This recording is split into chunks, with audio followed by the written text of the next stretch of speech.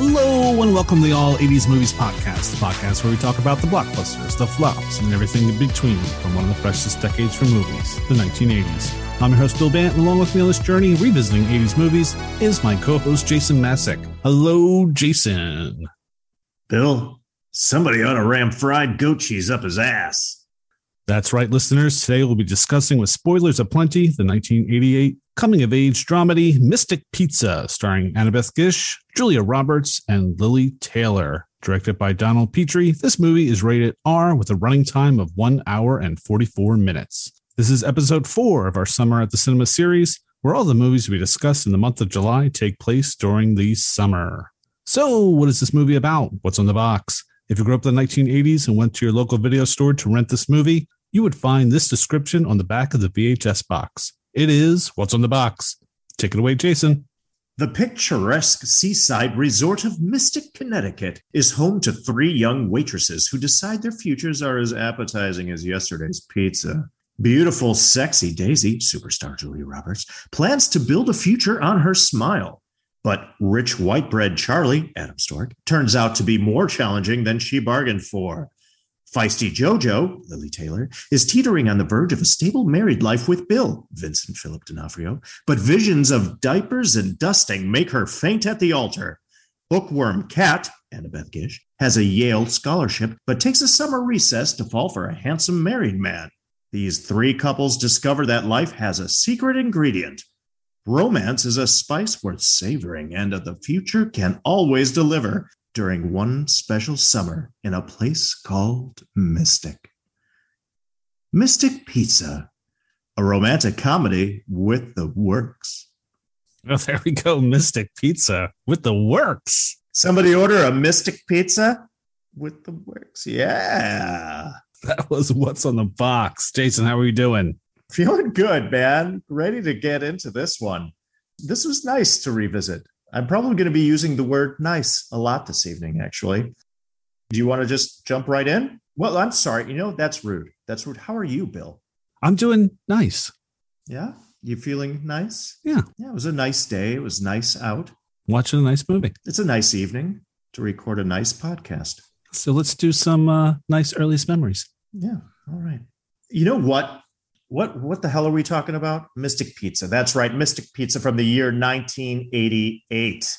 I think, Bill Bant, it's a distinct possibility that I saw this in the theater, but I don't know with whom. I have no idea. I just feel like I saw this in the theater. I remember that the Mystic Pizza place was an upstairs joint. That's such a weird, subtle and specific detail. I remember that the fact that it was upstairs, I thought that was kind of cool as a kid. I don't know if I was just used to all restaurants being one level, like the ground level. Definitely remember the fact that it was upstairs, kind of the rustic exterior of the place, and thus also the look and feel of this rural, small seaport town of Mystic. I liked that as a kid. There was a romantic feel to it, a romanticism about the entire atmosphere of this. So that is an early memory for me. Of course, the indelible, the one and only Julia Roberts, beautiful, spunky, the hair, the smile. She stands out. She just does. She's a star. So I definitely remember her from this movie. Really, I mean, that's about it. I did have vague memories of the plot, that being it's a small story, a small film in a small town about these girls and friends and sisters and a love story, and that it was pretty simple, but it was bittersweet. And thus, that's what I was expecting going into this rewatch. To be honest, Bill Bant, whether I saw it in the theater or not, I may have seen it then again, maybe one time, or caught parts of it on cable at some point after the initial viewing, but the viewings were limited. This was probably the second or third time I've ever seen this film since 1988, to be completely honest. So let me just say this. It was nice. What about your earliest memories of Mystic Pizza, Bill Bant? Yeah, I'll be honest too. This is probably the second time I've seen it myself. And the first time I did see it, it was a rental. I believe I'm not the one that rented it. That was probably my mom. But going into the movie, kind of funny because when you look back and you look at the cast and you look at everybody that's in it, For me, the only people I knew in the cast watching it was Annabeth Gish, who played Kat because of her role in Hiding Out with John Cryer and Keith Coogan, which was a fun 80s watch that we'll at some point talk about in a future episode. Sure. I did not realize it was Vincent D'Onofrio from Full Metal Jacket. I didn't realize it was the same person. That totally caught me off guard until after the fact. I actually knew who Conchetta Ferrell was, who was the owner of Mystic Pizza. She was in this show called ER, not the one with George Clooney, but actually George Clooney was in this show. He just wasn't the main character. It was a comedy with Elliot Gould that only lasted one season, but she was the second lead in that show. Wow. So it was interesting that the reason I was watching this movie is because of Annabeth Gish. And now the big reason about the movie is Julia Roberts. I don't remember that much about the movie going back. I just remember everything took place in a pizza parlor. And one of the girls was going to get married, but didn't want to get married. And then there was the storyline with Annabeth Gish, who's Kat, and she was babysitting, and something going on with the couple she was babysitting for. And I didn't really remember that much of Julia Roberts' storyline, except the guy with the Porsche. And I'm sure we'll talk about that scene later on. So I'll save it for later. So I didn't remember that much about the movie, but I was really excited to go back and watch this again, just to see how it held up, what would come back to me when I was watching it, and just to see if the movie was nice. That's great. All right. Pretty straightforward. I appreciate that. Let's just get into the initial thoughts then. Yeah, let's do that. Let's talk about how we felt about this movie today. I like to start by talking about where are they at? Meaning, where are they at, our stars, at this point in time? And got to start with our superstar, or who would become a superstar after this film. That's, of course, Julia Roberts as Daisy Araujo. This is definitely her discovery role before the breakout role that we all know as Pretty Woman. Before this film, she'd done an episode of Crime Story in 87. She'd done a film called Satisfaction in 88. And in 88 as well, she was on Miami Vice. That's right. An episode called Mirror Image. She played the role of Polly Wheeler. She does this film, and then Steel Magnolias in 89 as well, and Pretty Woman in 90, and then she's off to the races. And we know, of course, what happens, yes, after that. She's just blows up. She's huge and well-deserved. We all love Julia Roberts. We get Annabeth Gish, whom you had mentioned, absolutely adorable in this film, and very young as the younger sister to Julia Roberts. She plays, like you mentioned, Kat Araujo. She had kind of a light 80s. She had Desert Bloom, Hiding Out, and Shag. Those are a few of her films. And then, of course, this. We get the great Lili Taylor as Jojo Barbosa. She's the friend to the sisters. There's basically, we have the three ladies are the three protagonists in this particular film. We have the Araujo sisters, Daisy and Kat, and then Lili Taylor as Jojo, their friend. And she had a solid 80s leading up to this. She was also in an episode of Crime Story. She had a part in She's Having a Baby. After this film, she's great in Say Anything, and then has a role in Born on the 4th of July. More recently, known for The Conjuring. I just watched her in Outer Range, which was a weird one. I kind of liked it, though. Lili Taylor's awesome. We get Vincent Philip D'Onofrio, as he was credited and known as early in his career. Before this film in 87, he also did an episode of Miami Vice entitled The Afternoon Plane. He played a character called Leon Wolf. And as you mentioned, Bill Bant, he then has the iconic role of Private Pyle in Stanley Kubrick's Full Metal Jacket. I'll never forget that part. Oh, no. If you ever hear him talk about how that changed his whole trajectory, his career, and how that particular role, it's memorable. If you haven't seen the film, watch it. You'll never forget his character. I can guarantee. So then he goes on to play Dawson, as we know, aka Thor, in Adventures in Babysitting, which we covered on this podcast. And of course, he's still doing it. I always loved him in Law and Order: Criminal Intent, and in the most recent times here, in my humble opinion, I think he absolutely kills it as Kingpin. Kingpin in the Daredevil show on Netflix and then reprises his role in Hawkeye on Disney Plus. So getting into the movie, man, initial thoughts. Otherwise, besides our stars, we have the opening credits, and we're seeing some great early photos of our protagonists, the three girls, Kat, Daisy, and JoJo. And there's some terrible Photoshop. Oh, yeah, that was some of my complaints. There were some adorable pictures of the kids, and then anytime they try to put two of them together, it's like, oh, now I see why Photoshop was invented. Yeah, I don't know. I guess this is 88, right? So technically didn't have Photoshop as we know it back then, but they did a little cut and paste and it didn't quite work. No. So the shadows are a little off. There's some great photos in there regardless.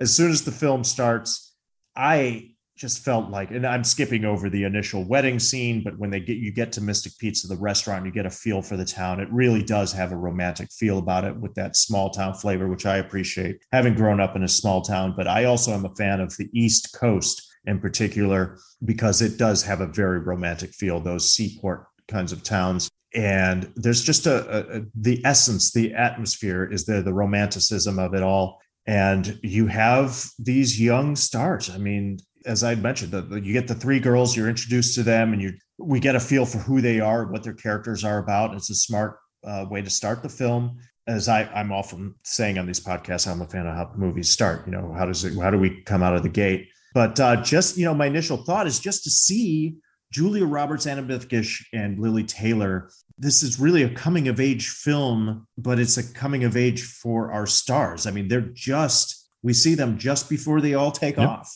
and become the names that we know them to be. And that includes D'Onofrio too. So they're just about to hit their prime. Right here, they're fresh, they're raw, innocent. It feels like the beginnings of a lot of things for a lot of people in this movie. So that there's kind of that inherent excitement knowing what we know now watching this movie. I love the Peg Leg Pub. I think it's a great name for a pub. Oh, I love that too. It reminds me a little bit of a place called TJ's Roadhouse that was in Antioch, Illinois, where we used to go. And anyway, it's the town bar. It's the town pub. It's where everybody goes. It kind of has a warmth about it. Loved it. I like the fact that they serve wine in like tall glasses. Yes. Very classy. But that's what like a dive bar type pub would do. You're not going to get like nice glassware. That's what you get when you order white wine at the Peg Leg Pub. I was surprised they even had the white wine. Right. And then here's somebody you don't hear about him as much anymore, but he does have a solid filmography, and that's Adam Stork, who plays Charlie Windsor, the romantic interest in this. And it's interesting because I'm watching them like, what the heck happened to this guy? But look him up. I mean, the guy's worked. He's working. I mean, I thought he had a great look. And I'm thinking, Bill, this is just, again, another initial thought. Did he get course corrected almost immediately? Because he could have been like Patrick Swayze's brother. Funny enough, he kind of has a Matt Damon type of look. Yes. A little bit older than Matt Damon. But as we'll talk about, you know, it's funny enough, he could be and is Matt Damon's brother. You know, before he had done this film, Adam Stork was on the soap opera Search for Tomorrow. Funny enough, after this, he does an episode of Miami Vice. Go figure. Man, this is like a feeding ground. He was an episode called Leap of Faith. He plays a character named Ray Monday. But after this, he does a bunch of episodes on TV shows. Anyway, it's just initial thought. I thought he was pretty good in this, had a great look, good looking kid. I was like, what happened to Adam Stork? Another initial thought, when he goes over to Daisy's house, he's trying to woo her after he meets her initially at the Peg Leg Pub early in the movie. He's sitting in the girl's living room. I was like, well, that's one way to go score a date with a small town girl. Just find out where she lives and wait for her in her living room. Okay. But those were the days. You just didn't have cell phones. You just got to ask around. And it's a small town, so you can find out where people live. I just thought that was funny that he all of a sudden shows up in her living room. Probably used a phone book. Yeah, right. So I thought it was funny, in your earliest memories, you mentioned that Annabeth Gish was kind of like one of the reasons, if not a main reason, you saw the movie.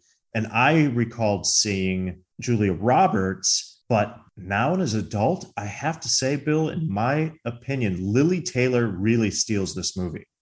That's just my opinion. I think she's absolutely adorable. I concur. And she steals every scene. She's just magnetic in this movie.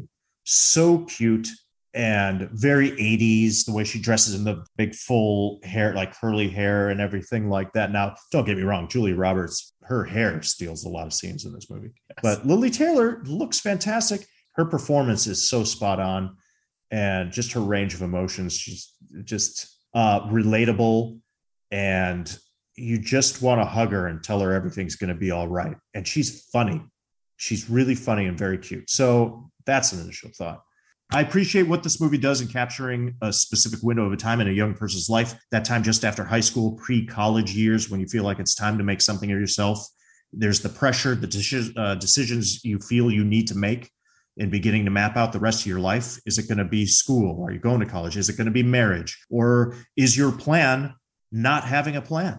Just like Julia Roberts' character in this movie. So I think the movie does a good job of capturing that entire feel. My overall take as an adult now, I think the movie's nice. It's sweet. It's straightforward. There's not a lot of complexity to this. A lot of it's on the surface. The performances are solid. The movie itself is kind of a metaphor for the actors' careers within it. We're just seeing the surface of what they could be, and then in the actors' case, what they will be. So yeah, the first thing I just want to ask before I get into my initial thoughts, what did you think the ages were of the three women in this movie? That's a great question. And I guess it was in the back of my mind. It's funny that I actually didn't look that up, because that's usually one of the things I'll do right away. So I was thinking going in that Kat was probably 18 or 19, because she's supposed to be going into her freshman year of college. So excuse me, I'm sorry to interrupt. Are you asking what do I think the characters' ages are? Yes, the actual actresses. Okay, no, the characters' ages. So that I did think about, but you go first. Okay, so I was thinking Kat's either 18, just about to turn 19. I was going to say that Daisy was probably 21, and then I was going to put JoJo at 23. Now I had exactly the same for Kat. I was thinking 18. Okay. And I would have said same for Daisy. She feels at least 2 years older, so either 20 or 21. Mm-hmm. She definitely looks a bit older and looks just slightly more mature. Obviously, she's still young. JoJo, you had JoJo older, huh? Well, just because of the whole wedding, because I was like, I don't think she's going to get married at 21. Right. No, it's a good point. I was like, maybe 22, 23. I just assumed maybe that because of the inherent, like the relationship that they're best friends. Now, granted, they may have become friends from working at Mystic Pizza together. I had a feeling like, as in that they also gone to school together. So I put JoJo and Daisy kind of in the same age range. So I was thinking JoJo is also 21, 22. But yeah, your logic makes sense. She's probably maybe a year or two older. So that makes sense. Yeah. I think in real life, Julia Roberts and Lili Taylor were both 20 and Annabeth Gish was 17. Okay. Yeah. Okay. So moving on. So basically this movie is really about three relationships. So you have JoJo and Bill wants to get married to JoJo, and JoJo has cold feet. So it's the whole, are they not? What's her hang up? Why does he so want to get married? Why can't he wait? And then we have this relationship with Kat and the husband of this family she's babysitting for, and she has this crush on him, and he's starting to see that he has the crush, and are they going to act upon it? And it's such a no-no, and people are trying to warn her, or at least Daisy's trying to warn her. And it's like, oh, where's this going to go? And then you have Daisy, who's this relationship with Charlie, and it's the guy from the rich guy dating the girl on the wrong side of the tracks. And where's that going to go? How's that dynamic going to work? What is the family going to think that Charlie's dating someone that's not in his group per se? But when I was thinking about it, like if I was to rate the relationships in the movie, just watching the movie, to me, and this kind of piggybacks on what you say about Lili Taylor, the most interesting one was JoJo and Bill. That's the one I wanted to watch. That's the one I wanted to see what was going on. The second one was actually Kat and what was going to happen with Tim. And then third was Daisy and Charlie, because it's something we've seen over and over again, and we've seen it done better. And the only thing that really just keeps that interesting is the fact that it is Julia Roberts playing the Daisy role. And she repeats this kind of character in future movies, and she's done it better in future movies. But I mean, it was still interesting. And just the fact that everything's in the hub of Mystic Pizza and how they kind of interact and kind of bounce things off of each other. So I thought that was kind of neat that there was like that central hub, and then they kind of break off into their storylines. But the storyline to me that was most interesting was the JoJo and Bill, to be honest. And when we get in the favorite scenes, it'll definitely back that up also. So that was really just my initial thoughts. It was kind of interesting that there is like that central hub, and then just kind of breaks off into the other storylines, and then just how the women intersect throughout the film and try to lean on one another or get advice from one another on how they should move on. So I thought that was very interesting. That's great. And you were basically scratching the surface of what I'll get into a little bit more in detail later, but that's where I felt this film could have used a bit more development watching it now, is with those relationships, because like you just defined it very well, and they're pretty well defined in the movie. It's very straightforward, but as you just described those relationships, that's pretty much it. It's like there's a push and pull between JoJo and Bill, because JoJo's not ready to get married. He is ready. He's ready to go, but she's just not. So she's dealing with that. But that's like, I wish we would have gotten more of that, because their dynamic is wonderful. The chemistry is wonderful. They're fun to watch as these young actors who are raw and so good. They're really good, very natural. And like you said, in the other relationship, I think Annabeth Gish is very good. She is so young, and she plays Innocent very well, and an Innocent who is falling in love, probably for the first time, like really falling in love. But we're not seeing a lot of levels of these relationships. And then especially like you'd mentioned with Julia Roberts and Adam Stork's character, Charles Windsor Jr., we know, again, like you said, he's the rich kid. It's very like Pretty in Pink, the class separation, class difference, and she's from the wrong side of the tracks. But that's it, just as you stated, and just as I am being redundant right now and repeating what you said, Bill. But that's it. That's all we get. Then they kind of skirt around it, and then just things kind of happen. I don't know. I'm going back and forth on it a little bit, though, because I just wrote this down before we got online.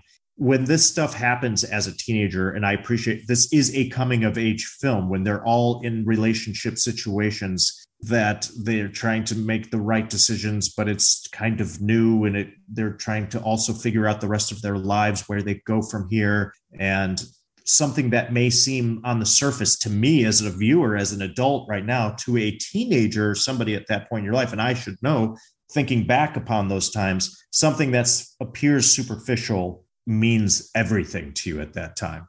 It doesn't even necessarily have to have levels. Maybe we'll figure it out in this podcast. I'm not sure if this movie has to have that many levels. I would have appreciated a little bit more development, but maybe I'm just overthinking it. Yeah, I'll be honest, because the way the whole Kat Tim relationship works, and well, ends up not working, I was really crushed for Kat there at the end. Even 100%. Like you said, even though there wasn't really that development that you kind of would want in this, but still at the end, I was just like, man, why? What were you thinking? Yeah. And what was he thinking? You're both so stupid. Right. I felt so bad for her. I really did. I was really like, oh, I just want to give her a hug also. Oh, yeah. Yeah, I have that in as one of my favorite moments. Yeah, let's get into it then. Let's get into some of our favorite scenes and moments of the movie. Our favorite scenes and moments. Hey, from the very beginning, after our montage of child photos of our three protagonists, we start right off with JoJo getting married to Bill. Lili Taylor is great from the get. Her expression. Oh, I thought she was like drugged. I was like, we're going to find out she was drugged, and they're dragging her out there. Because she is dazed, bewildered, faint-hearted. She's in shock, apparently. She doesn't know what's happening, but this wedding is overwhelming for her, and it is all over her face, behind the veil. She looks beautiful. She looks adorable. Her father is walking her down the aisle, and her mouth is agape. She's looking around as if like she's walking in a dream. Yes, that's a good way to put it. And she doesn't know what to make of it, but it's too much for her, clearly. And we know that She gets up to the altar. And what doesn't help, certainly, is that the priest is going on and on and on about how this is going to be forever and that basically you can't break this sacred bond or else you're going to hell. Something like that. The commitment. Yeah, the commitment that you're making is a life commitment. And yeah, this is stuff you do not want to hear at that moment. It's so hardcore. The priest is so hardcore, and it makes it worse. And she faints. And the wedding is then interrupted. And as we find out shortly thereafter, it was basically called off or temporarily halted. So the wedding did not go through. Technically, it's a scene, but I'm calling it one of my favorite moments is her walking down the aisle with that look on her face. I had that down also. What I liked about it too, because the movie just starts right in the middle of the wedding and we don't know who anybody is at this point. Right. And you're just trying to figure everything out. But you know right away when you see Taylor's face, oh boy, this is a girl that does not want to be at this place right now. She'd rather be anywhere else in the world. She's just looking around like, oh. Yeah, because then they even do like a POV shot of her and there's like people waving to her and it cuts back to her and she has I'm like, I don't even know who's waving at me. I don't think she has any clue where she's at. And it's great with her just falling backwards, passing out. Yeah, her eyes roll back into her head and you're like, oh, that's it. It was a good way to start a movie. Yeah. That's always a good device in any of these movies. The wedding scene, especially if the movie starts with like that hijinks are going to ensue. If you know the film is a comedy, at least something's going to go wrong. Yeah. Other than that, what's your first favorite scene and or moment? Moment for me. So we're at the Peg Leg Pub, or is it Peg Leg Bar? Peg Leg Pub, right? Peg Leg Pub. And we're introduced to Charlie, who we've seen him earlier in the movie. He kind of drove by the Mystic Pizza in his Porsche. And Daisy got an eye of him and she's like, oh, yeah, I'd like to meet that guy at some point. Mm-hmm. So sure enough, they're all at the pub and they're having drinks and Charlie walks in and he's with his upper class friends. So I'll just put it that way. Maybe a date. I'm not sure the girl that he's with was his date or a classmate or whatever she was. And he decides to make things a little interesting. And he goes up to the dartboard and guys throwing darts. He's like, hey, I'll bet you $50 I can hit 3 bullseyes in a row. Initially, it starts at like $10 or $20. And the guy's like, right, let's up it to 50 and do a tequila shot between each throw. So like, oh, okay. And he hits the first 2, goes to do the third one and misses. And that kind of just sets up the scene of Charlie. But there's a funny moment where Bill is with his buddy and they're at the bar. And they're kind of talking about what's going on. And Bill asks his buddy, could you do that? And his buddy's like, no, but I can drink the 3 tequila shots. And that just made me laugh out loud. I'm like, oh, that's kind of cool. Yeah.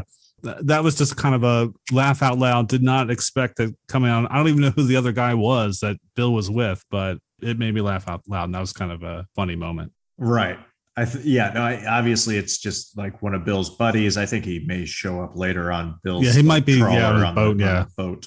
I like that because Bill is so like he's just laying back, like watching it all happen. And there's no commentary on the fact, like, because usually it's when you've got these preppies or upper crust type people walk into a bar like that, the whole, like it's a needle scratch, or record scratch. You hear that and everybody stares at like, what are these people doing here in our bar? But that doesn't really happen. They're just like, instead, Bill, Vincent D'Onofrio, is leaning back on the bar with his buddy, and he looks over at Charlie. He's like, "That's a great coat. I could wear that coat. Right, Wish I had a coat like that." Instead, they're like, "They look nice. I could use a coat like that." Yeah, I think because it's a summer town, they're kind of used to seeing people like this come and go. So I don't think it's a big deal to them. Yeah, I don't know. It was kind of relaxed. I liked it. But yeah, the fact that Charlie has the little bet there with the bar patron to drink the shots, try to hit 3 bullseyes in a row. But before that third toss, of course, he looks over and sees the very sexy Julia Roberts, and that throws him off a little bit. Yep. Misses that last shot. Good stuff, man.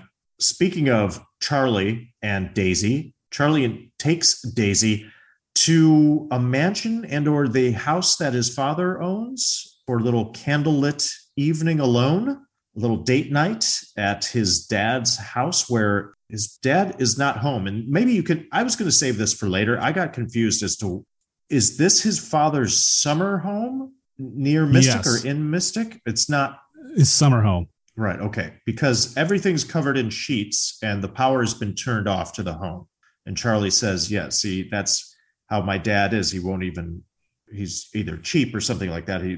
Obviously his father is extremely rich, has a lot of money, but is tight with his money, and he turns off the power to his summer home when he's not there. And that's why Charlie's lighting candles and making it even more romantic, lighting the fire for Julia Roberts. What were you going to say? We're cheating a little bit with this movie because Summer Cinema Series, and this movie begins at the very tail end of the summer. It's the tourists are starting to leave and we're going into the fall. Well, thank you, because you just answered another one of my questions that I was going to ask later, because it doesn't feel like summer at all, ever, throughout this movie to me. It just feels like autumn. But now you cleared that up. I didn't pick up on that it was the end. Yeah, it almost feels like it's like post Labor Day just happened kind of feel, because they kind of talk about how, because the first time they're in the pizza parlor, it still seems like they have the tourists there. And then after that, you notice it's kind of empty at that point. Oh, that's a good point. Yeah. Right. So it's probably like the last vacation weekend there in Mystic. Right. That makes sense. That totally makes sense. You're so observant, Bill. So regardless, Charlie takes Daisy to this very, very nice home that his father owns, lights the candles, lights the fire in the fireplace. And my point is, Daisy gets a little flirty when Charlie's not looking. She starts disrobing, basically taking off her clothes and leaving basically a trail of breadcrumbs up to the bedroom upstairs. Charlie follows her, and then we see Julia Roberts standing there in nothing but a button-down shirt. And that's all I'm going to say, Bill Ben. That's one of my favorite moments. Okay.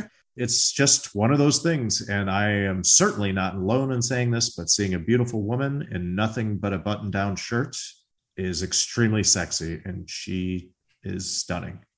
I love it. I was just like, yowza. The occasional sweatshirt works every once in a while too. There's a few other looks. But yeah, the button down. Yeah, I'd agree with that one. Can't go wrong. Definitely one of my favorite moments. Yeah, because it is funny, because is that my dad's shirt? And she says, I'm like, oh, I don't think he's going to mind, is he? Well, I certainly don't mind. Well, that sounded creepy. Sorry. It's okay. So I'm going to jump into my favorite scene of the movie. This scene got me a little bit. So to set it up, of course, it's between JoJo and Bill. A little bit earlier, Bill played a little prank on JoJo where he renamed his boat the Nympho, and JoJo got mad. So she ended up stealing Bill's truck, and her and the girls went out on a little night of the town. And it's the next morning, and JoJo runs out to Bill on his boat before he leaves, and she apologizes for taking the car, and he's okay with it. It's like, no, I get it. I understand. I took down the name of the rename of the boat, and the boat is named JoJo, which was her wedding gift to him, that she renamed the boat or had it done. And JoJo's all excited to saying, hey, my sister's out of town. We have the apartment for the next 3 days so we can be alone and not worry about being interrupted. And Bill gets upset about this. Bill does not like the fact that all JoJo wants to do is have sex, but won't make a commitment. And he has this great line where he says, I'm telling you I love you, and all you love is my dick. Do you know how that makes me feel? And he essentially breaks up with her at that point. It's kind of sad because then the boat takes off. JoJo's watching the boat leave, and Bill's just back at work getting ready to prep, whatever they're going to do that day out in shore, and never looks at her. So then it goes to the next scene where we get to Mystic Pizza, and JoJo comes into work. Everyone's looking at her like, what are you doing here? She's like, what are you talking about? And I thought it was going to be something like the fact that she never comes to work on time, but the fact that she actually shows up to work 3 hours early is okay. There's definitely an issue there, and everybody senses it. They want to know what it is. She tells the story where she says she broke up with Bill. And I was like, okay, I get that. You got out of this. And she just tells this. Oh man, it was really getting to me how she was kind of I'm okay about this. I know I made the right decision. And she says this great line where she goes, if he really loved me, he would wait. But if I love him, I would marry him. Oh yeah, God, it's such a catch-22 for you, because what you're saying is totally true. And she's trying to justify to her friends that breaking up is the right thing. And she's still got a lot going for her, and that she's going to take over Mystic Pizza. And she's trying to keep it all together, but she's just going to break down in any second. And man, I was really feeling for her at that moment. That was one of those, like, I'm watching this with my wife, and I had to turn because I was like, all right, I'm getting a little emotional here, and I don't need to start getting laughed at by my wife. Right. To me, that's the best scene of the movie. I thought she kicked ass. And then I even watched it again this afternoon just to make sure I had that line right. And I was like, damn, she's doing it to me again. Yeah. Bill Bant, I agree 1,000%. This is the best scene. Yeah. I couldn't agree more. You nailed it. You are right. I'm going to mention another scene featuring Julia Roberts that takes place before this one, but I'm going to say the same thing about both scenes.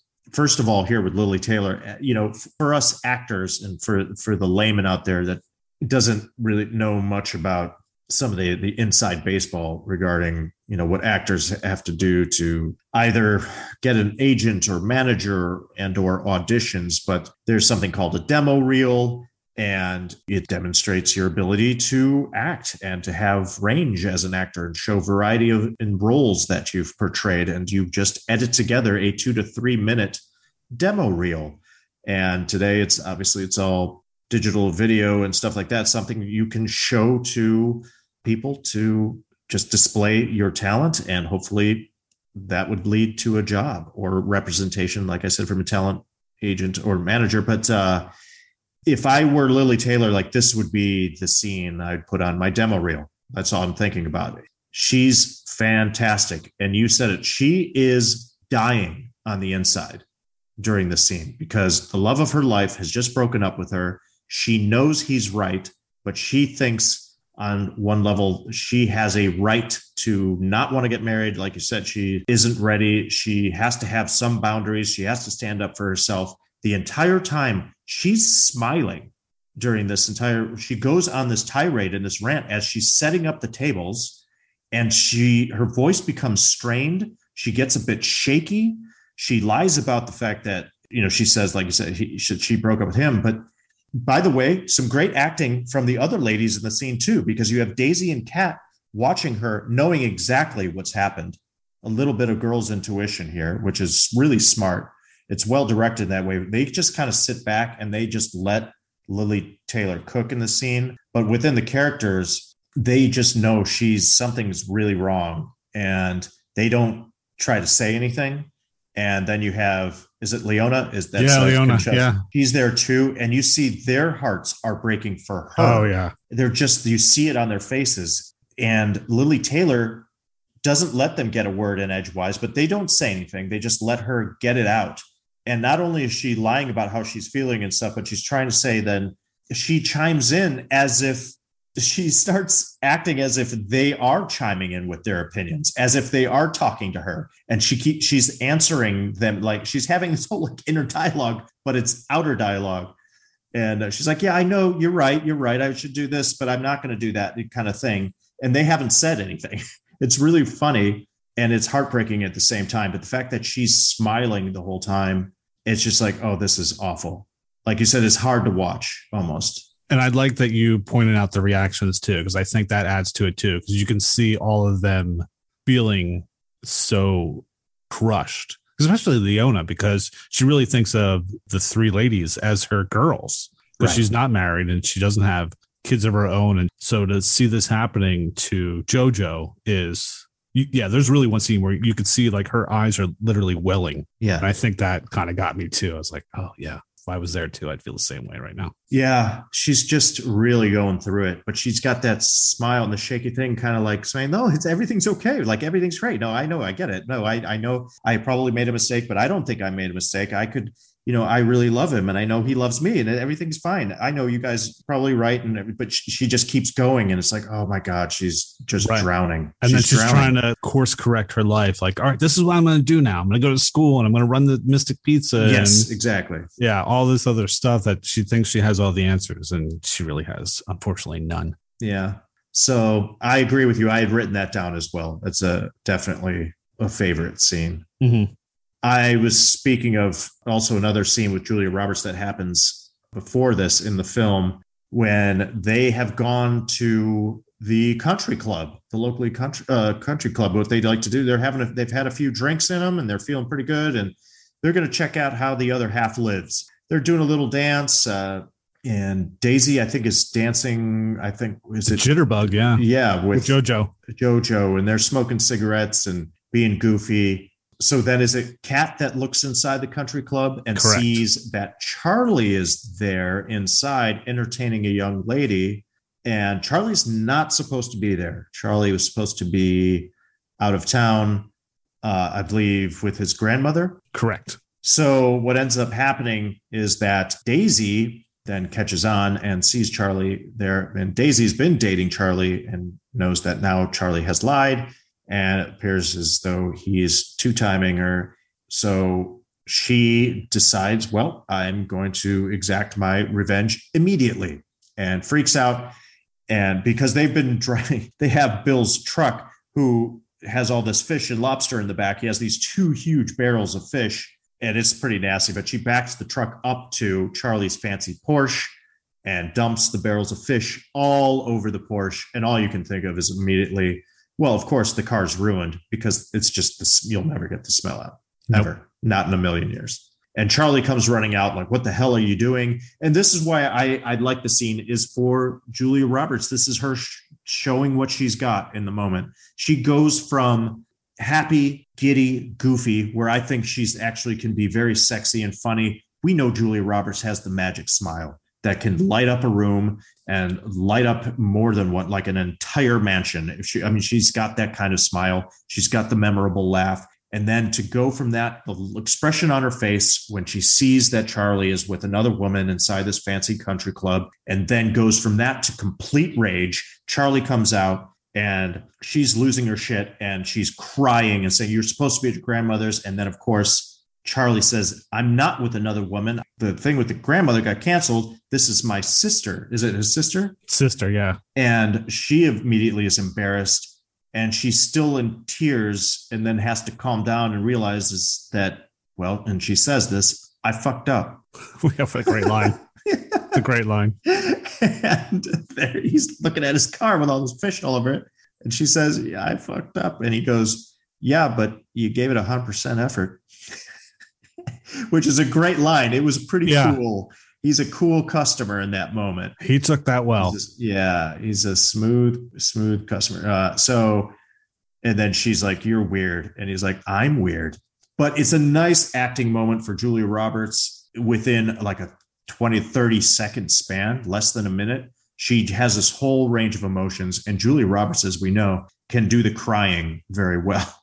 Just bursting into tears and that just kind of blubbering emotional outburst. And then she goes right back to this nice comedic moment of I fucked up, Yeah, there she is. She's a star. She's shining.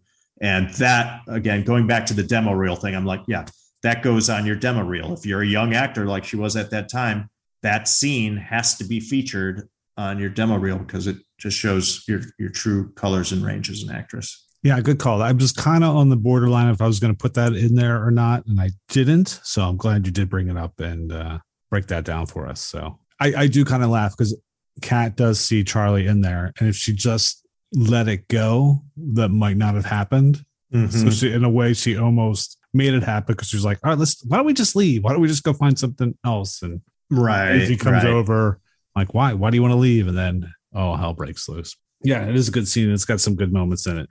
And just even the reaction of her sister, like, this is the girl you're dating? Yeah. Oh, God. But, she still likes her when she's seen her at her worst. Then that's good. No kidding. Yeah. Did you have some more favorite moments or another favorite scene? Yeah, a favorite moment, which comes off the tough Kat scene. So basically what we're finding out during the course of the movie is Kat's going to Yale. And she's only on a partial scholarship. So she's working at the pizza parlor. She's working at the planetarium. Now she's picked up this babysitting job so she can get all this money to pay for school in the winter.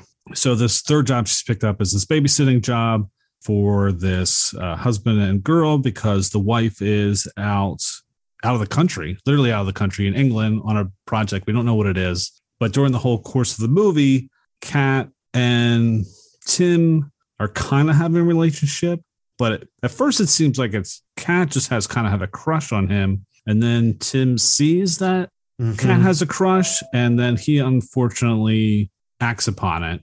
And of course, when that happens, all of a sudden the wife is home and Kat is devastated and had this horrible scene where she's crying her eyes out on the bed, and Daisy comes to consult her. And then it goes to the next scene. It's like, all right, how is Kat dealing with this afterwards? And there's this just funny moment, like you could just see her whole head's in a fog. She has no idea what's going on. She's working at Mystic Pizza, and she's just doing everything wrong. And there's this one shot where she's supposed to bring out a pizza to the table, and Leona's working on the pizzas, and she's got the pizza that's supposed to be the order, and then she's working on another pizza supposed to put in the oven.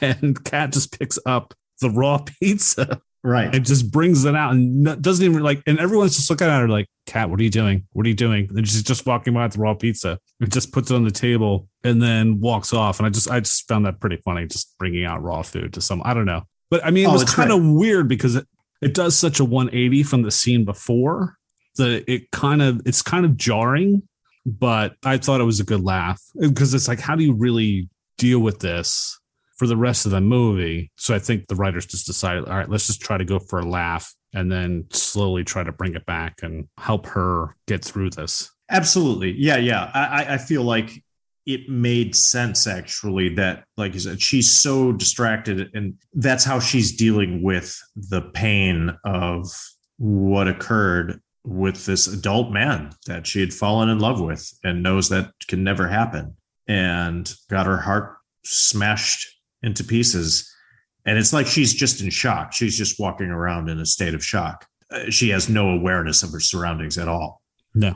Which is great. I love that thought. I think that was actually a pretty smart way of doing it. Like she just was totally oblivious to her surroundings in that moment, to put that raw, like to pick up the pizza. That it is funny. The choreography, because Conchetta Ferrell, who plays Leona, prepping that pizza, and then she turns around and it's gone. And she's like, what? Yeah, she's got like the handful of spinach and she's about to drop on the pizza. Right. And it's like, what? She's wonderful, Leona. Yeah, I wish she had more to do. Yeah, I agree. So I'm glad you brought that up, Bill Bant, or just this brief scene and or moment with Kat, because I want to I should just to dwell a little bit on the scene previous to when she gets her heart broken, because it is awful. And it is one of my favorite scenes because this is, again, what I would say, Annabeth Gish is a young actress. I'm sure she put this on her acting reel, is what happens and how she reacts to the fact that this man whom she's been babysitting for, they've consummated their relationship. They've slept together. She's just this young girl who's brand new to love. She's fallen for him. He's definitely got a crush on her, but the wife comes home unexpectedly. The scene happens unexpectedly. It's very sudden. This entire sequence is romantic when they finally give in to their passions for one another. They end up making love, and it's raining outside. They go back to Tim's house, walk in to see his wife there. And Jojo has been standing in as babysitter that night while Kat and Tim have been going off and having their intimate affair. They come home. The wife has come home early from her trip. Jojo is really is scrambling. She's like, look, because here in comes Tim and Kat, and they're soaking wet and clearly together. It couldn't be more obvious. And obviously, I think the wife knows. I probably should have saved this for our questions later on, but it's so obvious. Jojo's just way nervous. Kat's in complete shock. She can't get a word out. Tim acts as if nothing's happened and just basically is saying good night, goodbye. And he should just have guilty written across his forehead. Completely. And the wife somehow keeps it together and says, oh, nice to meet you. And then Kat and Jojo have to leave, and that's it. Kat's like, that's it? He's just going to ditch me now? His wife's home? We just made love. I'm in love with him. What do I do? I'm just trying to put words rationalize what she's thinking. Yeah. And it's really awful. So when she goes home, then she goes into her room, and Daisy knows something's very wrong. And Daisy comes to sit down next to her on her bed, and she just loses it. She breaks down and she says, I just feel so stupid. Why does it hurt so much? I can't even try to imitate how Annabeth Gish does it, but she is losing it, like sobbing, and the tears are flowing. And she says it, it's gut wrenching when she says those lines, and you feel it.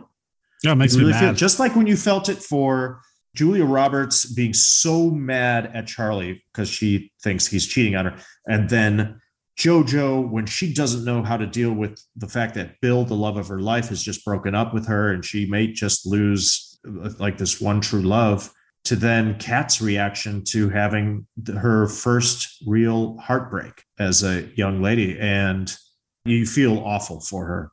You're like, damn, she's good though. She's a good actress. It's just like really, really hurts. And the thing is, it's relatable because at this point, we've all had our heart broken and it doesn't feel good. I can recall my first heartbreak. I don't know about you, Bill, but it sucked. It feels like the world is ending. It's like, I'll never get over this. I don't know how I'll ever get over this, but you do. So that was my favorite moment from Kat, is just when she's on the bed and she loses it, because it's when she says, why does it hurt so much? It's such a simple, straightforward line, but it's the way she delivers it, I think, that is really tugs at the heartstrings. Yeah. Yeah. Oh, I got so angry at Tim. I was like, you son of a bitch. Yeah, and then we get it. She made a dumb mistake. It was an error in judgment. And then he should have the certainly mistake. known better. But that's what happens. It happens more often than not, probably, Mm-hmm. Anything else for favorite scenes or moments? I just think it's a nice moment when Hector Frechette, the fireside gourmet, gives Mystic Pizza the rave review, because he's a bit of a curmudgeon. He's the local fireside gourmet food critic, all food critic. Thank you. That gives all these restaurants reviews, and some of these restaurants, it's kind of make or break for these restaurants. And he surprisingly comes into the Mystic Pizza parlor and doesn't even finish a slice of pizza and leaves. And so they're worried that he may give them a bad review, but ends up on the TV giving them a rave review, and they all go crazy. I just love the moment because they're all just thrilled. It's really kind of like a happy ending type of, it's not the ending in the film, but it's fun to see them get all excited. You know what's coming. They're just thrilled. You're thrilled for them at that point in the film. I like that moment when that happens. Yeah. It was a happy moment. I thought it was nice. It was very nice. All right. Anything else? Nope, that's it for me. Hello, this is Jason, co-host of the All 80s Movies podcast, with a message from Factor Meals. Warmer, sunnier days are calling. Fuel up for them with Factor's no prep, no mess meals. Meet your wellness goals in time for summer, thanks to the menu of chef-crafted meals with options like Calorie Smart, Protein Plus, and Keto. Factor's fresh, never frozen meals are dietitian approved and ready to eat in just 2 minutes. So no matter how busy you are, you will always have time to enjoy nutritious, great tasting meals. With 35 different meals and more than 60 add-ons to choose from every week, you will always have new flavors to explore. Treat yourself to restaurant quality meals that feature premium ingredients like filet mignon, shrimp, and blackened salmon. Head to factormeals.com/80smovies50 and use code 80smovies50 to get 50% off your first box plus 20% off your next month. That's code 80smovies50 at factormeals.com/80smovies50 to get 50% off your first box plus 20% off your next month while your subscription is active. All right, so let's move on to our Swiss cheese and complaint department. And why do we call it Swiss cheese? Because although this movie is delicious, it does have holes. Yes, and if it does not fall under Swiss cheese, we just file a complaint with the complaint department. I guess I should have changed the cheese for this one, like more of a pizza cheese. Oh, well. I was just thinking about it while I was like, I was like, this. Yeah. Oh, cheese. Yes. We blew that one. Yeah. Sorry, audience. All right, so what do you have for Swiss cheese or complaints? We already did my first complaint, so I'm good there. Yeah, I just have complaints, and I'm going to start with the scene at the Peg Leg Pub near the beginning of the film when Charlie enters, and after losing his bet in the midst of throwing darts at bullseyes and taking tequila shots, he, of course, has now made eye contact with Daisy, and their attraction is immediate, and they end up playing a game of pool.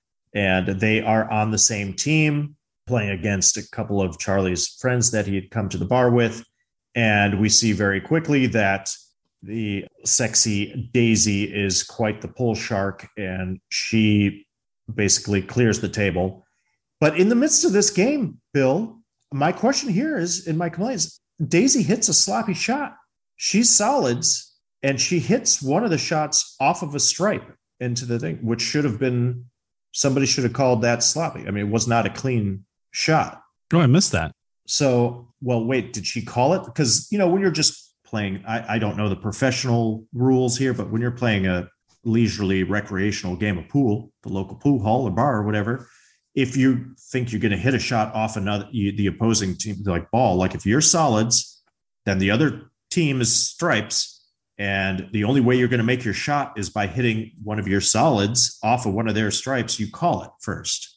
You got to call your shot. I thought about it when she sunk the 8-ball. So I was just like, well, at least you got to call that one. Right. Sometimes, yeah. Then you have to call. They didn't call any of them. Yeah, they didn't call any of them. Otherwise, it's sloppy, and you can get called out for that. So she did hit one of her shots off of a stripe. Either you call yourself out, or the other team calls you out and says, "No, you hit it off one of my balls. It's our turn." Yeah, I think the team they're playing, they had no clue what was going on. Yeah, but beyond that, I was just like, man, Charlie and his gang, they just got there. And after the pool game, they just decided to leave. Poor girls didn't finish their white wine and their tall glasses. And I'm like, they've been there for all of 10 minutes, if that. And they're just like, can we just leave now? And if I were Charlie, I'd be like, come on, I'm just getting my game going here. Yeah. Literally and figuratively. That was my complaint about the peg leg pub scene. Yeah, I'll definitely give the fact they walk in and then basically leave 5 minutes later. It's not like they were causing problems or people were causing problems with them. It wasn't uncomfortable for them. Unless their plan that night was like, we're going to go bar hopping in Mystic.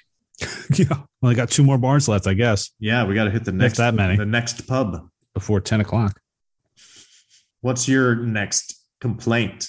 I'm going to try to do these in order. So my first one is, so at the very beginning, we see that Kat goes to deliver a pizza to her mom. And I guess it's the 4th time this week she's had to take a pizza to her mom. Right. And her mom makes like this big deal that Kat's there and announces to everyone that, I understand as an audience, we need to know this information to further along the movie. Mm-hmm. Little exposition dump. Correct. But the fact that the mom announces like it's the first time that everyone knows that Kat's going to Yale, I'm like, come on.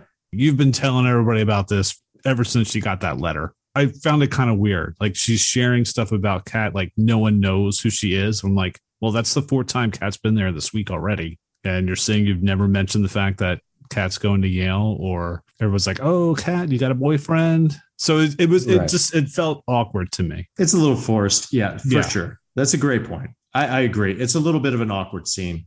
I think that's a good call. That's a good complaint.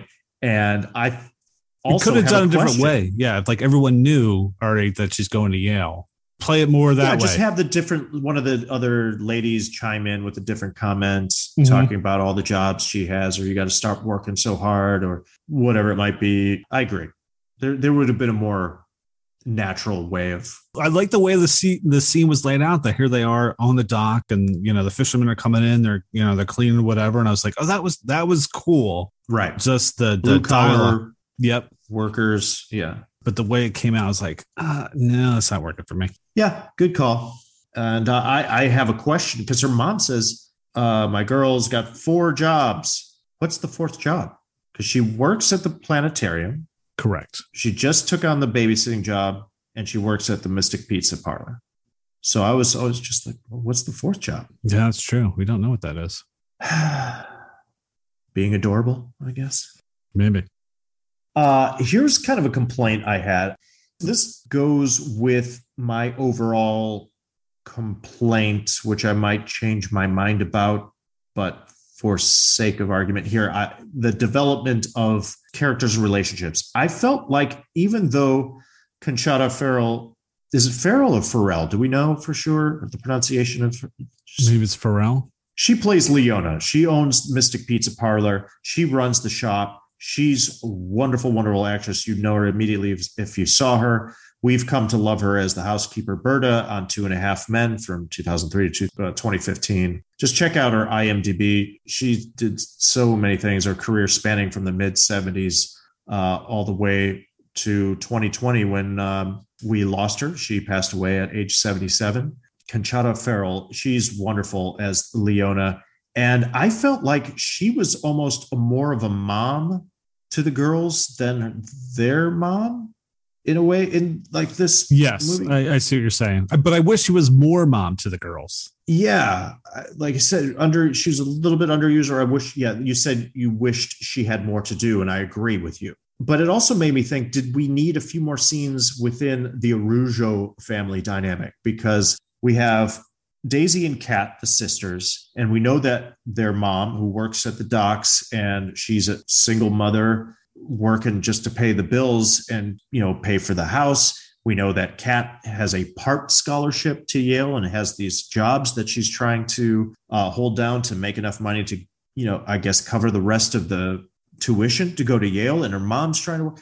And that's a lot going on. And on top of it, they're a Portuguese family. There's the Portuguese culture that I was not familiar with this. I'm more interested in some of these aspects of these characters and their backgrounds and their relationships, because I wasn't aware. Is that a thing in Mystic? Is there a Portuguese population there? That was one of my questions. Like, when did you even find out they were Portuguese? And when did you realize that was supposed to be important to the plot? Well, that was like a stunner to me. I was like, what? They're Portuguese? I didn't know that. So when it really rang true is that late in the film, it's like with 10 minutes left in the film, we have a nice scene between Daisy and her mom. Her mom's concerned about her dating this kid, and is she making the right decisions? And then Daisy's coming back at her, like establishing who she is. And I'm like, oh, we maybe needed a little more of this earlier in the film to really establish, because Daisy doesn't have a lot of direction. She's riding on the fact that she's got a pretty face and a lot of charisma, and she's going to make her way in life using her charm and her looks. But I think her mom's concerned about that. It's going to only get you so far, versus her younger sister, Kat, who's got the scholarship and she's going to go on to be an astronomer. She has a path and a plan. And I would have liked to see how this all affects the fact that her mom had to bust her ass. What happened to their dad?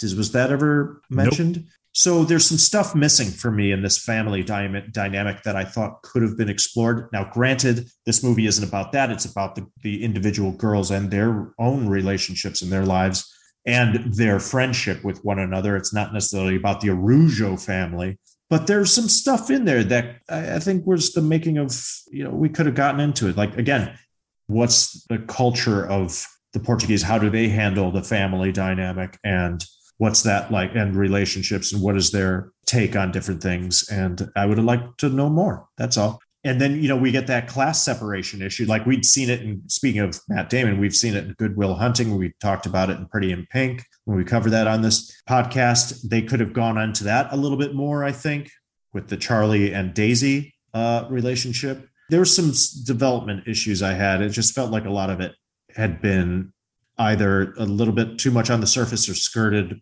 over past. So I'm going to go right into then also, like, again, we have Kat, who's falling in love with the gentleman whom she is babysitting for. His name is Tim. His wife's out of town. We understand, we see there a slight flirtation, and then it kind of builds, and it's kind of, a lot of it's unspoken, but there's a kind of a cool moment. You can help me with this, Bill Bant, is when she's been babysitting.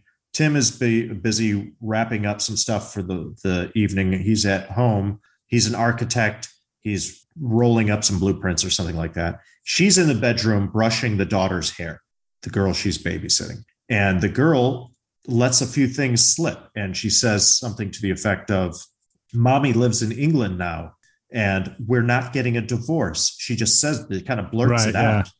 And this is while Kat's brushing her hair, and Kat's like, "No, don't say that. They're not getting a divorce." And then Tim comes in and he says, "I don't know where she comes up with these things, or where does she get that from?" Mm-hmm. And I was like, oh, is that supposed to be like, does that make Kat believe that there's some sort of rift or divide between Tim and his wife? Like, maybe they are talking about getting a divorce. And does that make Kat think that the door is open a little bit for her to pursue a relationship with him? I don't know if that was kind of what they were thinking in the writing there. I'm going to call myself dumb on that one because I didn't put that together. I think she just figured because her mom was away. That's what I thought on the first watch as well. Yeah. And then when I was going over it and taking a few more notes, I was like, oh, is this supposed to be something subtle that Kat hears and then kind of maybe that she starts spinning a yarn in her mind going, oh, maybe there's trouble in paradise between Tim and his wife, which leaves the door open for me for a possible, I don't know, but I thought that could have been interesting for their relationship. What if he was covering for the fact like Tim kept saying, yeah, my wife's going to be home in a couple of weeks, but in actuality, they were really having relationship problems and she was maybe not coming home, that it was a trial separation or something like that. And that really does leave the door open for Kat thinking maybe she really does have a chance with Tim. And then, of course, who shows up all of a sudden but his wife, who wants to really fix and work on the relationship. And then Kat's left hanging out to dry.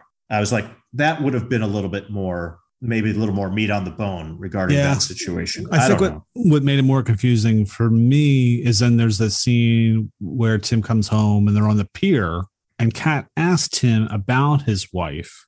I was like, oh, that's not a good question to ask, especially if you're trying to go through this flirtation, because now it's going to make you think about your wife and then make you think about, ooh, I could see this girl has a thing for me. That would definitely put the brakes on it if I was in Tim's shoes. Because now you're bringing my wife into it. I'm thinking of doing something behind my wife's back, and then you brought my wife up. You know what? This is done. So that kind of threw me off. That scene kind of threw me off, even though he kind of makes it sound like things aren't all that great. Now that I think about it, at first I was just like, oh, yeah, you're young. And, you know, we met when we were freshmen. And you think you have your whole life ahead of you. And then all these things, you know, all these problems occur. I mean, I still didn't think their marriage was on the rocks. No.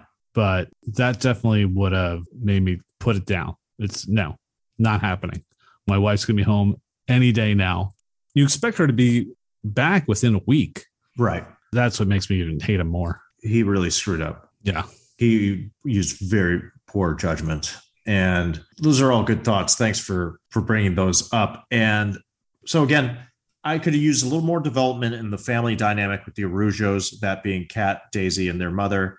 And then with each of the relationships, I thought there was one or two more levels they could have added on to each of those relationships to deepen them a bit. Now, that being said, and I'm going to play devil's advocate to myself and say the thing about this coming of age, and like we talk about, like I reflect upon the times when I was that age and I dealt with either heartache or the pressures of what my path was going to be, what was I going to do with the rest of my life. A lot of this is emotional. And it doesn't need to be overwritten. And maybe there didn't need to be levels to these relationships. Maybe we didn't need to see or have all these things presented to us through the writing. It really is just about these young girls and what they're feeling at this time in their life. And I think these actresses are wonderful in the movie. And we've already said it in our favorite scenes and moments. We felt it when they were feeling whatever they were feeling. So maybe it's mission accomplished. I don't know. You know do you understand what I'm saying? I mean, it's like, go ahead. So I do want to piggyback on something else that you were saying, because this was one of my questions. The one, of course, about the Portuguese, I had no idea either. And then the second one was in the beginning of the film, Daisy keeps talking about how she's the failure of the two sisters. Mm-hmm. Outside of the fact that you're saying it, I would have no idea. Thank you. Pretty much summed it up right there. It's just kind of on the surface. It's like, okay, we get it. You're supposed to be the black sheep, sort of. Right. And then that scene doesn't happen all the way till the end with her mom. Like if that scene had happened earlier with her mom and her at the car, I mean, granted, you know, she's dating Charlie, it's farther in the movie, but that you see that there's a friction between Daisy and her mom. Right. Those statements would have made more sense, but it's like Daisy has to keep pointing it out. But I don't see what you're talking about, Daisy. That's not making any sense to me. What does Daisy do that's all that bad? Nothing. So she's drinking and smoking a little bit, just like everybody else in the movie. And she doesn't do anything illegal. It's not like she goes out and robs a liquor store or something. She's just a young girl who has a little bit of sass. Right. Okay. That's what I'm saying. It's all on the surface. You're telling us these things I'm not seeing a lot. Mm-hmm. Anything else for complaints? Here's a question for you. Yes. No, I'll save it for questions. Okay.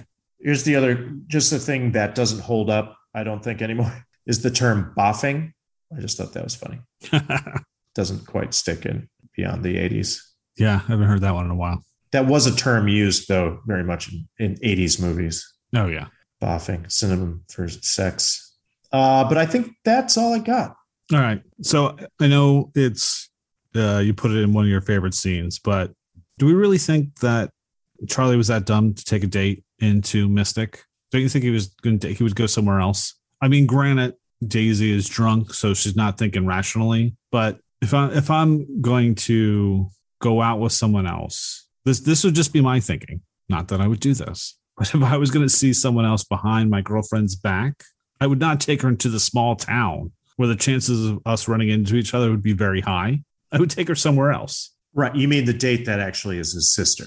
Correct. So he's not really taking a date. Correct. But if he was taking a date, I would not take her there. No way in hell. I would take her that somewhere would just else. Be so dumb. And again, see, this is where I do like the atmosphere of this film very much. It does very much feel like a small town because I grew up in a small town. Mm-hmm. And that's, you just know you do run into people all the time. Yes. You will cross paths with them. And if you don't, somebody's going to tell somebody and the word will get around. That's a fact. Mm-hmm. So no, you do not. You're right. No, you're right. Not a good idea. Even if it is his sister that he's saying, just, put it on display in a small town. Yeah. Granted, I guess it's the country club that they go to, but still word gets around. Yep, it does. Spreads like wildfire. And then my last thing, this is my nitpicky complaint. That chocolate ice cream they were serving at the end. Yeah, don't put a cup of that in front of me. That ice cream looked nasty. Yeah. It looked like when they were filming that, I guess they had to shut the freezer off for the sound. And I don't know. Yeah. It was just like, no thanks. It looked like chocolate pudding or something. Yeah, it didn't look like ice cream. That was not. Is it gelato? I don't know. Maybe it was. If it was, maybe I'll give it a pass then. But if that was supposed to be ice cream, I'm like, no thanks. Keep the ice cream away. That's funny. I actually did think the same thing. That's a great call.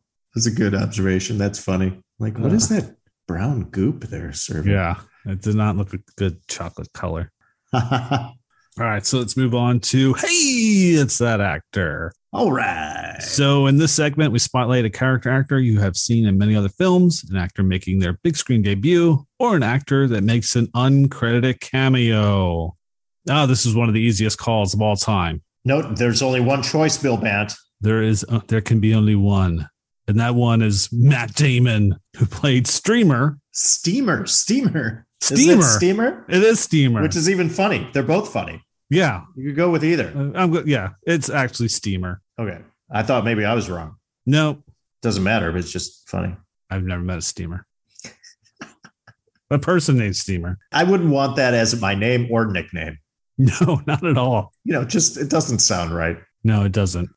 But yeah, Matt Damon played Steamer, who's Charlie's brother, who's in it for all of 90 seconds. He has this great line of, "Hey, Mom, do you want my green stuff?" Oh, but he delivers it so well. He does. You could tell right there. I'm like, yeah, this guy's probably win an Oscar for writing. Probably be a 3-time acting nominee. Could be Jason Bourne.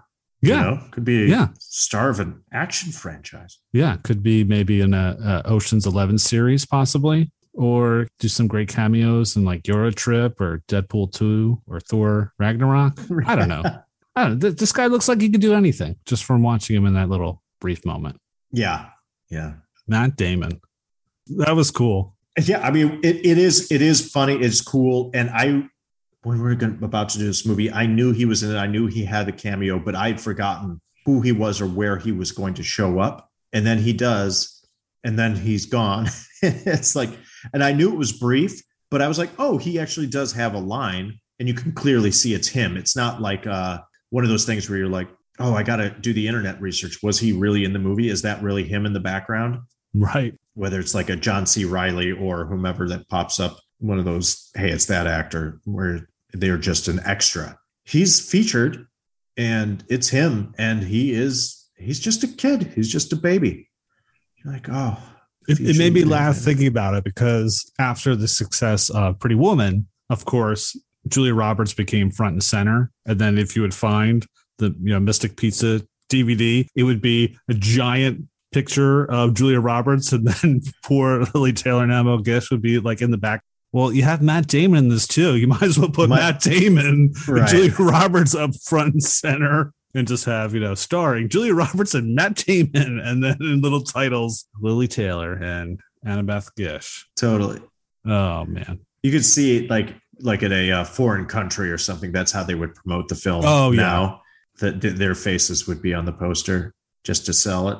Mm-hmm. But it's funny. And look, I am a huge Matt Damon fan. I have been ever since Good Will Hunting. Oh, yeah. I do remember him from School Ties. Yes. And some of the smaller things, but Good Will Hunting was just like, oh man, it really inspired us all, especially as young filmmakers and writers and producers, et cetera.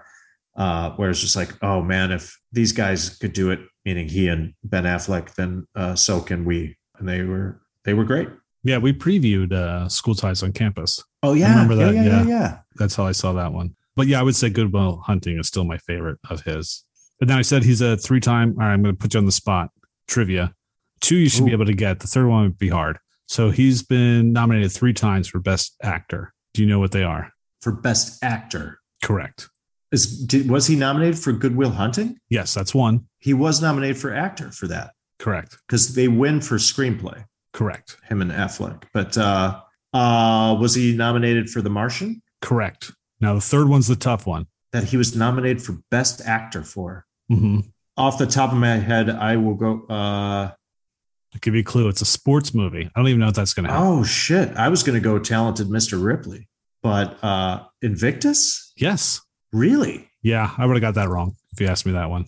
I saw I it in the remember theater. seeing that. I saw it too with my dad. Yeah, I saw it in the theater. I almost fell asleep. I think I did fall asleep at one point. Yeah, it's okay. It was all right. It didn't do it for me. But I'm a big fan of his. That's one of the ones I went to the American Cinematheque was giving an award to basically, it's kind of like a lifetime achievement, but it was for Ridley Scott and something that Pat Doody and Chris Valenziano had worked on. And they've done several of them and do a hell of a job with some of the video packages, et cetera. I got to attend, and it was a star-studded gala. And this was basically just in like the cocktail area before the show. And I looked to one side, to my left, there's Christopher Nolan. There's Bradley Cooper. I look to my right, and there's Matt Damon sitting at a table speaking with somebody. I'm like,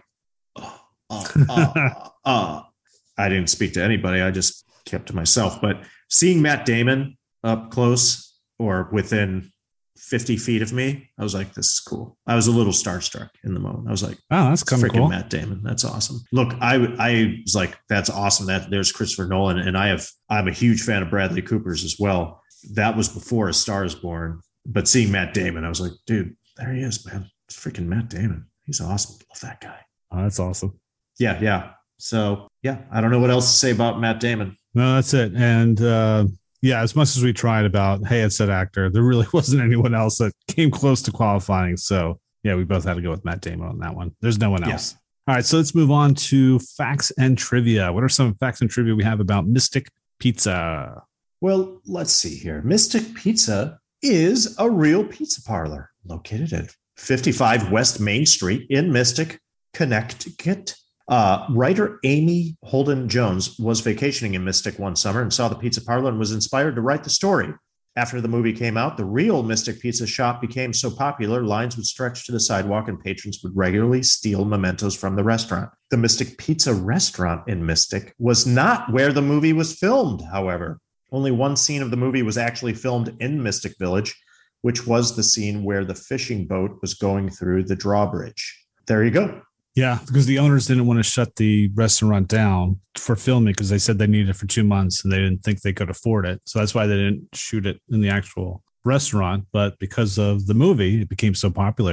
I think the place is literally doubled in size.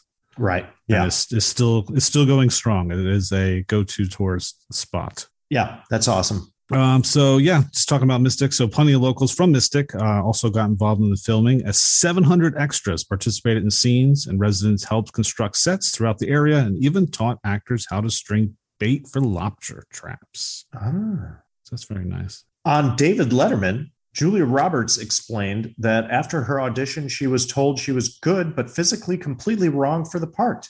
She then colored her hair black, which is normally dark blonde, for the follow-up audition and got the part. She also told the story of how whilst waiting for her audition, all the female actresses up for the part were intensely studying the script. So she decided to listen to her Walkman and sing loudly to put them off and stand out to the casting director. And it worked. So, speaking of Julia Roberts, so she was paid $50,000 for her role in Mystic Pizza. 12 years later, she would earn $20 million for her role in Erin Brockovich. Dang. That's crazy, right? Oh, yeah. Like we were talking about Major League about, Rene Russo having a big decade in the 90s. Right. I mean, she so pales in comparison to Julia Roberts. Yeah. I mean, she was huge. She was a true superstar. I still regard her as very much a movie star, but at that period of the early 90s and, into the late 90s, I mean, she was definitely a superstar. And if you look at her body of work, look, they're all quality films. Your mileage may vary on how much you enjoy some of the films or her choices with some of the films, but you cannot question her popularity or stardom at all. Correct. Speaking of which, just watch Ocean's 12. It was a totally meta plot line. Yeah. Where if you're familiar, most people are familiar with the film, but they play on the fact that Julia Roberts' character looks like herself, like she looks like Julia Roberts, and they use that to try and further along their ploy within the movie. And now I find it actually pretty funny, but because Bruce Willis shows up and there's a whole thing, and it's Julia, and they make a lot of it. There's a lot of inside jokes, and it's pretty funny and it's well done. It's well acted, but that's because how huge of a star she is. I mean, still to this day, one of the biggest actresses of all time. And she's got, I mean, if you would do a ranking of superstar film actresses or movie star film actresses, I mean, she's got to be in the top 10, right? Of all time, as far as stardom. Yeah. Yeah. I mean, that's for another podcast, I suppose. We should save that for a mini-sode. Yeah, maybe we should. Anything else for facts and trivia then? A sequel called Return to Mystic Pizza was in development in the early 90s with a script by Jenny Tripp and Albert Inarritu. Here's a little just fun facts about Mystic. Mystic is a village and census-designated place in Groton and Stonington, Connecticut. It's a village and census-designated place. I believe technically it's not even a municipality. Oh, okay. Historically, Mystic was a significant Connecticut seaport with more than 600 ships built over 135 years, starting in 1784. Mystic's elevation is 10 feet. Population of 4,776 people as of 2020. Okay, yeah, small town. Last but not least, I thought this was kind of funny. The world premiere of the musical version of Mystic Pizza was produced by Ogunquit Playhouse in Ogunquit, Maine, from September 1st, 2021 through October 2nd, 2021. The production, which featured songs by Melissa Etheridge and other pop songs of the 1980s, starred Christina Alabado as Daisy, Gianna Iannelli as Jojo, and Kyra Kennedy as Kat. So they did a musical of Mystic Pizza featuring songs by Melissa Etheridge. Less than a year ago. Not even. Wow. Okay. So D'Onofrio nearly passed on the film until he did a read-through with the cast. It was so amazed by the actresses that he changed his mind. Good choice. So he knew. And then I was talking about earlier about, so Lily Taylor was 20. Vincent was 28. So yeah, they were 8 years apart in age in that one. So that's why I was trying to bump her age up a little bit. Gotcha. But he certainly doesn't look 28. No, he does look very young. Yeah. He's got some scruff and stuff, but that doesn't even make him look that old. He doesn't look 28. Yeah. I buy that he's in his early 20s. Yeah, I thought more, mid-20s. Anything else for facts and trivia? I'm good. All right, so let's move on to box office. So Mystic Pizza was released on October 21st, 1988 in 401 theaters. On an estimated budget of $6 million, it grossed $12.8 million domestically. It debuted number 7 at the box office. And during its second week of release, its ticket sales went up 14%, even though it played in less theaters. It could, however, never get higher than number 7 on the box office and stayed in the top 10 for another 3 weeks. So moving on to reviews. So when growing up in the 80s, we would watch Siskel and Ebert and the movies with Gene Siskel and Roger Ebert to hear their reviews and watch clips from upcoming movies. Their review of Mystic Pizza is unknown. The episode, which aired on October 22nd, 1988, is nowhere to be found online. I did, however, find a newspaper ad for the movie that said Siskel and Ebert gave the film 2 thumbs up. So we know they did like it. Roger did write a review for the film, and in it he wrote, "I have a feeling that Mystic Pizza may someday become known for the movie stars it showcased before they became stars." So he was on point with that one. The movie has a tomato meter score of 78% on Rotten Tomatoes and an IMDb score of 6.3. So that brings us to additional thoughts and questions. There's some additional thoughts and questions we have about Mystic Pizza. Well, Bill, it's time for our listeners want to know segment. Bill Bant, Yes. do you prefer thin crust or deep dish pizza? I would go, I've only had deep dish once, so I'm going to have to go with thin crust. You know what, Bill? I'm a Chicago guy. Right. It's a foregone conclusion. You'd think so. No. No, I'm a thin crust guy too. Wow. Yeah, I've had the deep dish. Don't get me wrong. It's delicious, but wow, it's filling. I guess I'm just weak. I'm weak sauce, man. Weak sauce regarding my Chicago heritage because it's too much for me. The deep dish. I just don't get the flavors for some reason. It's just so much. It's just a lot of doughy goodness. Maybe I need to have more deep dish. I guess I don't know. Thin crust. I'm a thin crust guy. Gotcha. So that concludes our listeners want to know segment. No, actually, speaking of pizza, though, what's the best pizza you ever had? So my all-time favorite pizza is it's back in the Northeast, and they actually have a couple of locations in Florida. It's Anthony's Coal-Fired Pizza. Oh, wow. And they have this meatball. Oh, it's amazing. And it's even better when you reheat it in the oven and eat it the next day. Every time I'm either back home or I'm in Florida, that is on our to-do list that we're going to Anthony's Coal-Fired Pizza and having pizza there. That sounds delicious. Yeah, they used to have one in Vegas. But I don't know why. closed. I don't know. The coal, I like it. I don't know. It sounds. Yeah, it's good because it's like on the the bottom of the pizza, and your fingers get all like black, and it just tastes delicious. How about you, Jason? I'm going to give a shout out to a few different places locally here. Casabianca is one that I like. I like a little oregano on my pizza. Another would be for good thin crust. I do like Mulberry Street. They've got a few of them around. It's a small chain. Okay. Mulberry Street pizzerias. Those are two. But hey, man, I'm not against the store bought. Sometimes give me a good DiGiorno. I like the DiGiorno. It's not delivery. It's DiGiorno. Yeah. I'll do one of those every once in a while. And my kids are hilarious because they always go, "Can we have fast food pizza?" Yeah. They would rather have Papa John's. I'm like, "Are you guys kidding me?" I'm not a Papa John's guy. I'm not really. My kids love it. Yeah, I've had a problem trying to find good California pizza, to be honest. I love when I go back home and get pizza. Yeah. What do you have some questions for me, Bill Bant? Yes. So my first question, how much do you think the check was that Kat ripped up from Tim? And I looked this up. So Yale tuition in 1988 was around $18,000. So he probably wrote a nice hefty check.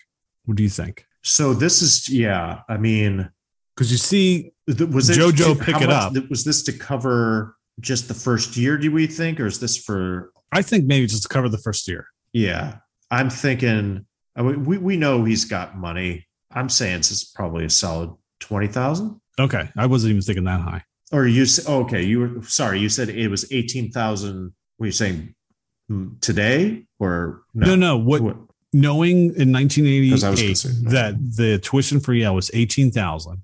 Right. Okay. No, and I didn't catch this the first time, to be honest, rewatching it, that Kat was on a partial scholarship. Mm-hmm. So I thought she was just working for like room and board and other expenses. I didn't realize she had to make money for tuition too. That's what I'm saying. Like, that's rough, especially for her mom too, who knows that her daughter's trying to. Right. His daughter's busting her butt trying to make this extra money to go to school. Yeah, I don't know. I felt like he gave her that check was a lot. Yeah. What number were you thinking? I was thinking about 5 because if he knew that she had part scholarship that he was just going to cover the other half. Does he want his wife to know about this check? So it can't be that big of amount. That's a great point. Yeah, it can't be. Right. But I mean, later on, Leona gives her a nice thick envelope to help cover. So I wonder if she knew how much. But I was thinking at least $5,000. Yeah, that's a little bit more reasonable and logical than 20 grand. Idiot guess. So what does Leona really put in the pizza, do you think? Oh, the unidentified spices. I had that written down too. I'm thinking it's pot. That's exactly what I wrote. It's weed. Yeah. Gotta be weed. Exactly. That would make you come back for more. Yeah, come on. We all know. She's stoning the town. That's awesome. All right, so here's my last question. Did you ever watch Lifestyles of the Rich and Famous? I did. Did you? With Robin Leach. Yeah, absolutely. Okay, I never did. Yeah. I just kind of laughed when we saw that in that one scene, though. I did do, for French class, we had to do a presentation in front of the rest of the class. We had to do it in French. And I did the SNL Robin Leach spoof as Robin Leach in French. That's great. I love it. Oh, man. I'd like to hear that. I'd like to hear it, too, because I don't remember. But it got good marks. Good for you, Bill Band. What do you put on your pizza, Bill Band? Actually, I happen to know firsthand, speaking of listeners want to know a little bit more about us, or you, Bill Bant. I happen to know you're a whiz in the kitchen. Bill Bant is, in my humble opinion, a master chef.